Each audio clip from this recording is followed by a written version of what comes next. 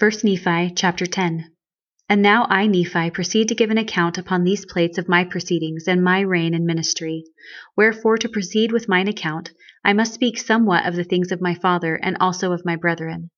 For behold, it came to pass, after my father had made an end of speaking the words of his dream, and also of exhorting them to all diligence, he spake unto them concerning the Jews, that after they should be destroyed, even that great city Jerusalem, and many be carried away captive into Babylon, according to the own due time of the Lord, they should return again, yea, even be brought back out of captivity. And after they should be brought back out of captivity, they should possess again the land of their inheritance. Yea, even 600 years from the time that my father left Jerusalem, a prophet would the Lord God raise up among the Jews, even a Messiah, or in other words, a Savior of the world. And he also spake concerning the prophets, how great a number had testified of these things concerning this Messiah, of whom he had spoken, or this Redeemer of the world. Wherefore all mankind were in a lost and in a fallen state, and ever would be, save they should rely on this Redeemer. And he spake also concerning a prophet who should come before the Messiah, to prepare the way of the Lord. Yea, even he should go forth and cry in the wilderness, Prepare ye the way of the Lord, and make his paths straight. For there standeth one among you whom ye know not, and he is mightier than I, whose shoes latchet I am not worthy to unloose. And much spake my father concerning this thing. And my father said he should baptize in Bethabara beyond Jordan, and he also said he should baptize with water, even that he should baptize the Messiah with water. And after he had baptized the Messiah with water, he should baptize and bear record that he had baptized the Lamb of God, who should take away the sins of the world. And it came to pass, after my father had spoken these words, he spake unto my brethren concerning the gospel which should be preached among the Jews, and also concerning the dwindling of the Jews in unbelief.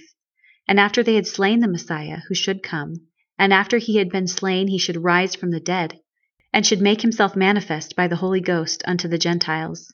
Yea, even my father spake much concerning the Gentiles, and also concerning the house of Israel, that they should be compared like unto an olive tree, whose branches should be broken off, and should be scattered upon all the face of the earth.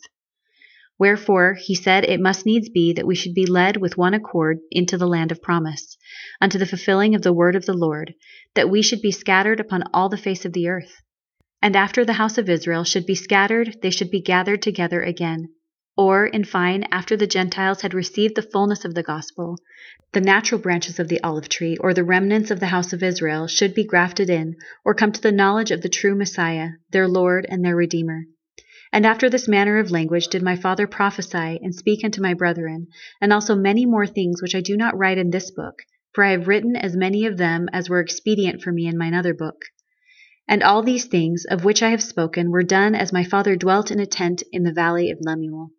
And it came to pass, after I, Nephi, having heard all the words of my father concerning the things which he saw in a vision, and also the things which he spake by the power of the Holy Ghost, which power he received by faith on the Son of God, and the Son of God was the Messiah who should come, I, Nephi, was desirous that I also might see and hear and know of these things by the power of the Holy Ghost, which is the gift of God unto all those who diligently seek him, as well in times of old as in the time that he should manifest himself unto the children of men.